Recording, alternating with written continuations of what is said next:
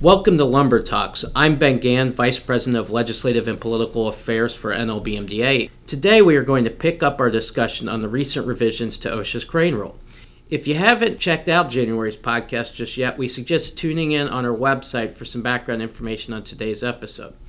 We are back with Frank Moore. Frank was Regulatory Counsel for NLBMDA from 2010 to 2018 and recently retired. Welcome back, Frank. It's good to be back. Thanks. Yeah, so Frank, can you give us a quick review of what we talked about on our last podcast? Yeah, remember, OSHA removed the requirement that operators must be certified by equipment capacity. So what continues is the requirement that operators be certified by equipment type. For dealers, that means the truck-mounted articulating boom crane. The revisions also created an ongoing duty for employers to train and evaluate the operator on the use of the specific equipment that he will use on the job and the hoists that the operator will use the crane to perform. Thanks, Frank. In this episode, we will take a closer look at the training and evaluation requirements for OSHA's crane rule.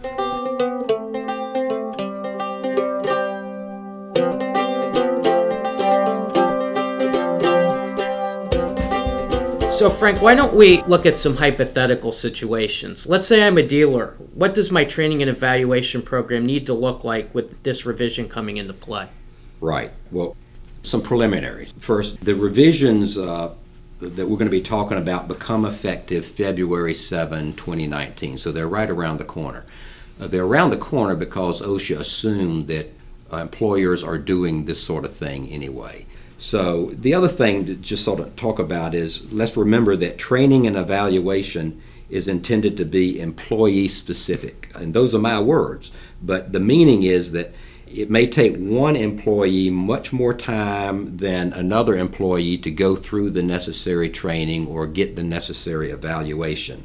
And that was part of the flexibility that OSHA sort of built into this. So again, you may have a new employee or a novice trainee versus a seasoned crane operator with years of experience. So this is going to look different for those two individuals. Under the revised rule, the employer must evaluate both, but obviously the experienced operator is not going to need to be put through the same training that the novice is. And so his or her evaluation process will be shorter than the novice trainee. I should say another thing as an aside. It's interesting that OSHA rejected a more detailed approach for training, similar to what we see in the forklift standard. The OSHA forklift standard sets out specific topics and elements that must be covered in the training. There's no flexibility.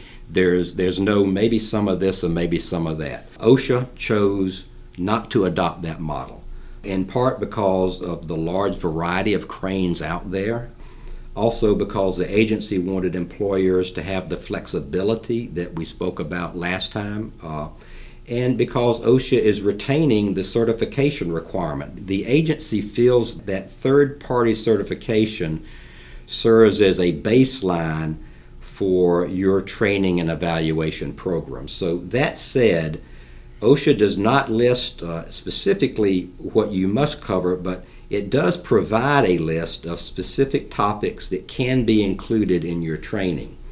And as an employer, you could use that list to build out the most appropriate program for your operators and the type of operation or the business model you're operating on. And again, for example, where no rigging is required for the type of crane or the nature of the job that your employees use when they go out on the job, you're not going to be needing to train or evaluate them on rigging. For dealers operating under the rule, so that's to say outside the parameters of the material delivery exemption, the list can be tailored to address those topics applicable to the truck-mounted articulating boom crane used in the fashion that it's going to be used at the construction site. Okay, we talked about training. So who performs the training? Does that have to be done by a third party, similar to the third-party certification?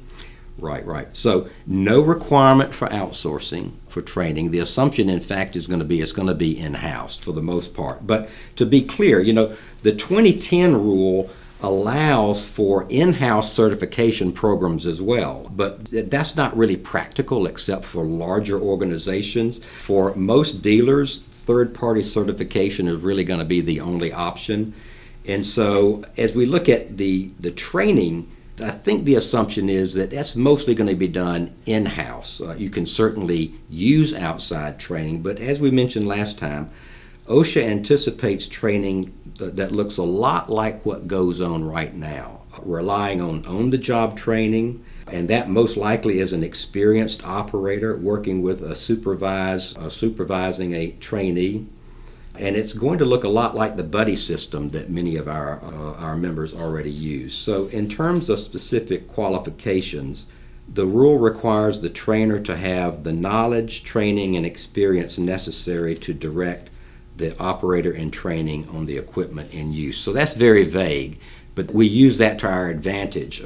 This differs from the 2010 Crane rule, which required the trainer to be either certified or to have at least passed the written certification part of the test. So the rationale now is that you're going to have some trainers that may not be certified yet, but they certainly have the knowledge and experience to be the mentor to a new trainee, or as the revisions use the term operator in training.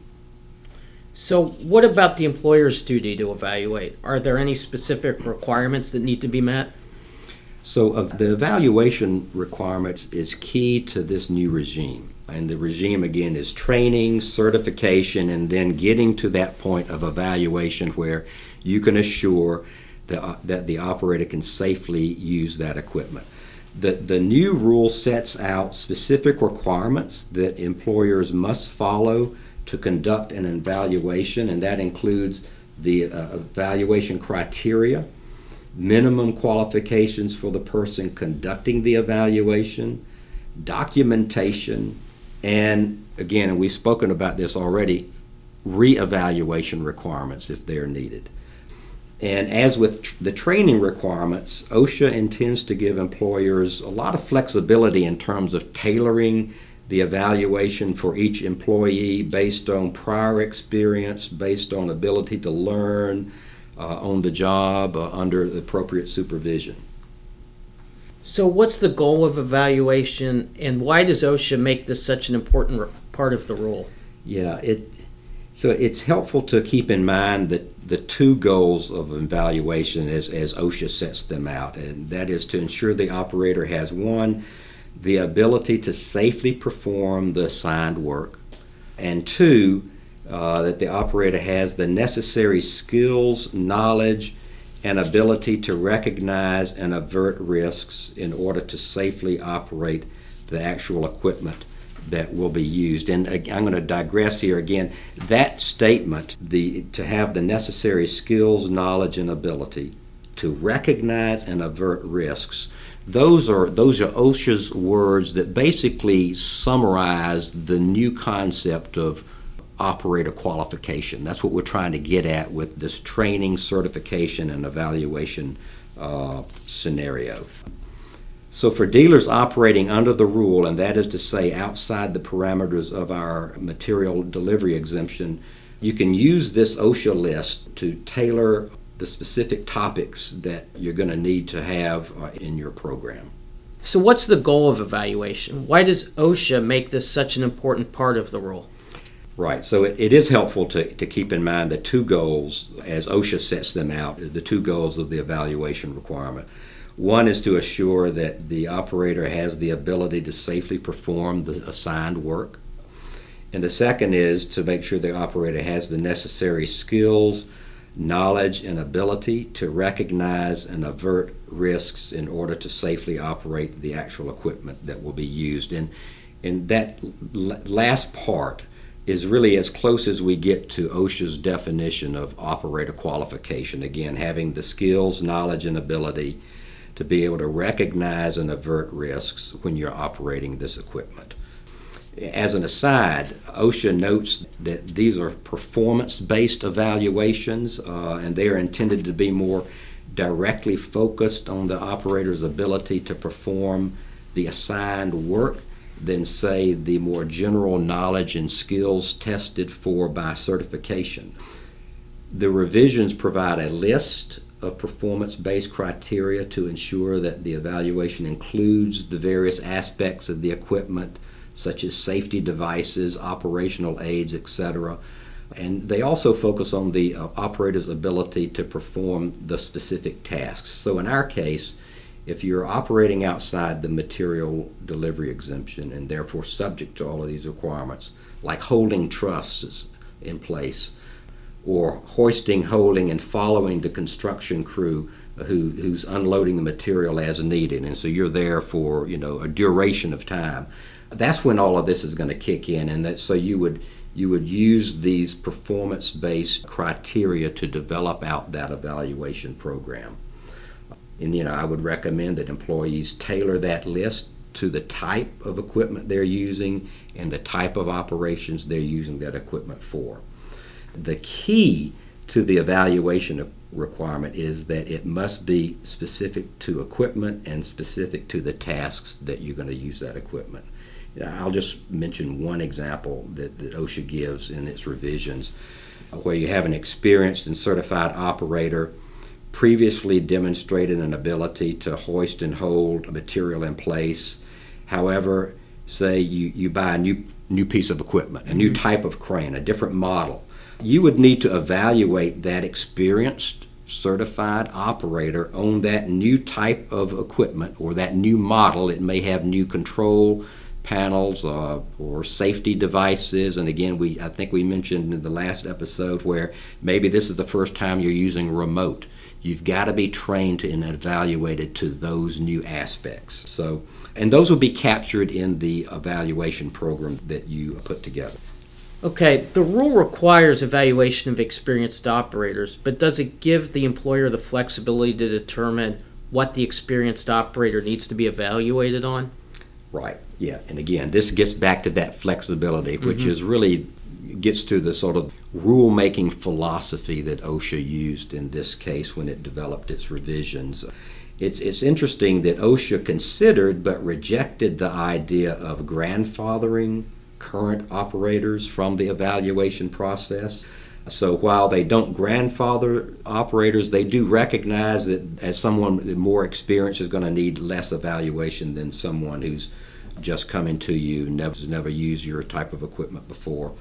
So as OSHA explains, the revisions do not require employers to make each existing operator resit for formal reevaluations on all applicable equipment or perform different tasks when the employer has already previously assessed the operator for those tasks or determined that he or she is qualified to safely operate the equipment for those assigned tasks. So again, this is the flexibility we've spoken to, but it is important to note that the employer must have evaluated the operator at some point in order to make the determination of qualification, regardless of how experienced that operator may have been. At some point in that process, you've got to have made that evaluation. And does the new rule also specify who can perform the evaluation? Right, it does, yes. So same level of flexibility as who can do the training. The evaluation must be conducted by an individual who possesses the knowledge, training, and experience necessary to assess operators. As a practical matter, and OSHA acknowledges this, the evaluator may be the same individual who provided the training. So in a buddy system where you've got an experienced operator supervising and mentoring an operator in training, that same mentor can do the evaluation. Key is to make sure you have the boxes for all elements that you determine are necessary to train on and evaluate. Make sure you have all those boxes checked. So you've got your list of criteria that have to be part of your evaluation program. Make sure you've got all those checked. And we've already noted that OSHA gives employers flexibility when determining if a reevaluation may be required, for instance, when a new crane is introduced. So yeah, if introduced, you've got to determine if that new crane requires a new knowledge in terms of using different types of controls. But also note that, if you've got more than one crane, if the two cranes are essentially the same type, may not be exactly the same model, but there's no significant differences in controls or safety features. The operators don't need to be evaluated on each of those two cranes. The evaluation need not be time-consuming or involve formal tests. So this, again, is sort of important and speaks to that flexibility. And instead, the evaluation can be based on observing the operator use the crane as it will be used on the job. In general, the determination whether a new evaluation is needed turns on whether the safe operation of a new crane requires additional skills, knowledge, or ability to recognize and avert risk. You mentioned documentation. That's similar to requirements under the forklift standard. Talk about that. Right.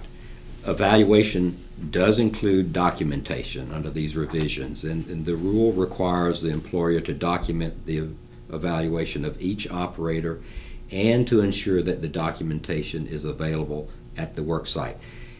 This is very similar to, again, what's required in the forklift. So that protocol and the routine, whatever office scenarios you have in terms of filing, etc., could be employed to meet this standard as well. The documentation must be maintained as long as the operator is employed by the employer. And I'll just mention the specific elements that you've got to include, and these are spelled out in the revisions of the new rule. Operator's name, evaluator's name, we've talked about what qualifications that person needs to have, the date of the evaluation, the make, model, and configuration of the equipment on which the operator was evaluated. And also would just mention that there's no particular format. As long as you've got all this information captured, you're okay. OSHA's even noted that there's a lot of different sort of formats that could be used. Some employers may issue operator cards that include this information. Some may keep records electronically in a database. Again, you look to how you do that on your forklift training and evaluations.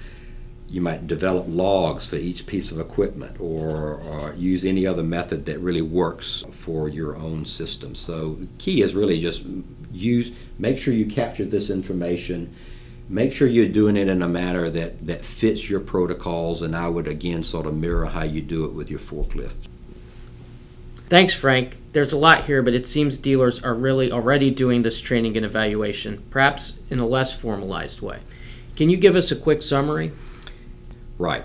I think formalizing what we're already doing is key, and using the lists from OSHA for training and evaluation elements as a guide to tailor our own program, that's also key.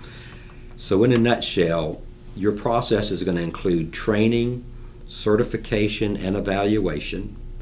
You're going to have ongoing assessment of any needs for additional training, and if there is an additional training required, you're going to have a reevaluation of those points for each operator.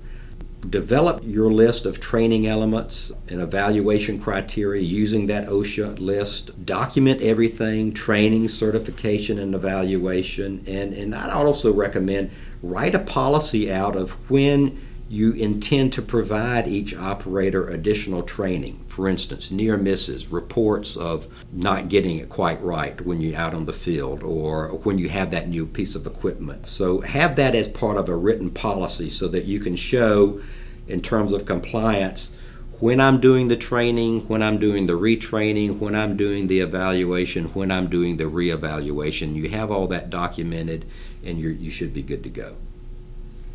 Thanks, Frank. This has been Ben Gann and Frank Moore for Lumber Talks. We hope this two-part series is helpful for you. If you have further questions regarding the crane rule, email us at asktheexperts@dealer.org. We'll be answering your questions about all things legislative and regulatory in the LBM industry, and your helpful inquiries may even be featured on our website and newsletters. That's it for now, folks. Make sure to tune in next month, and until then, stay safe.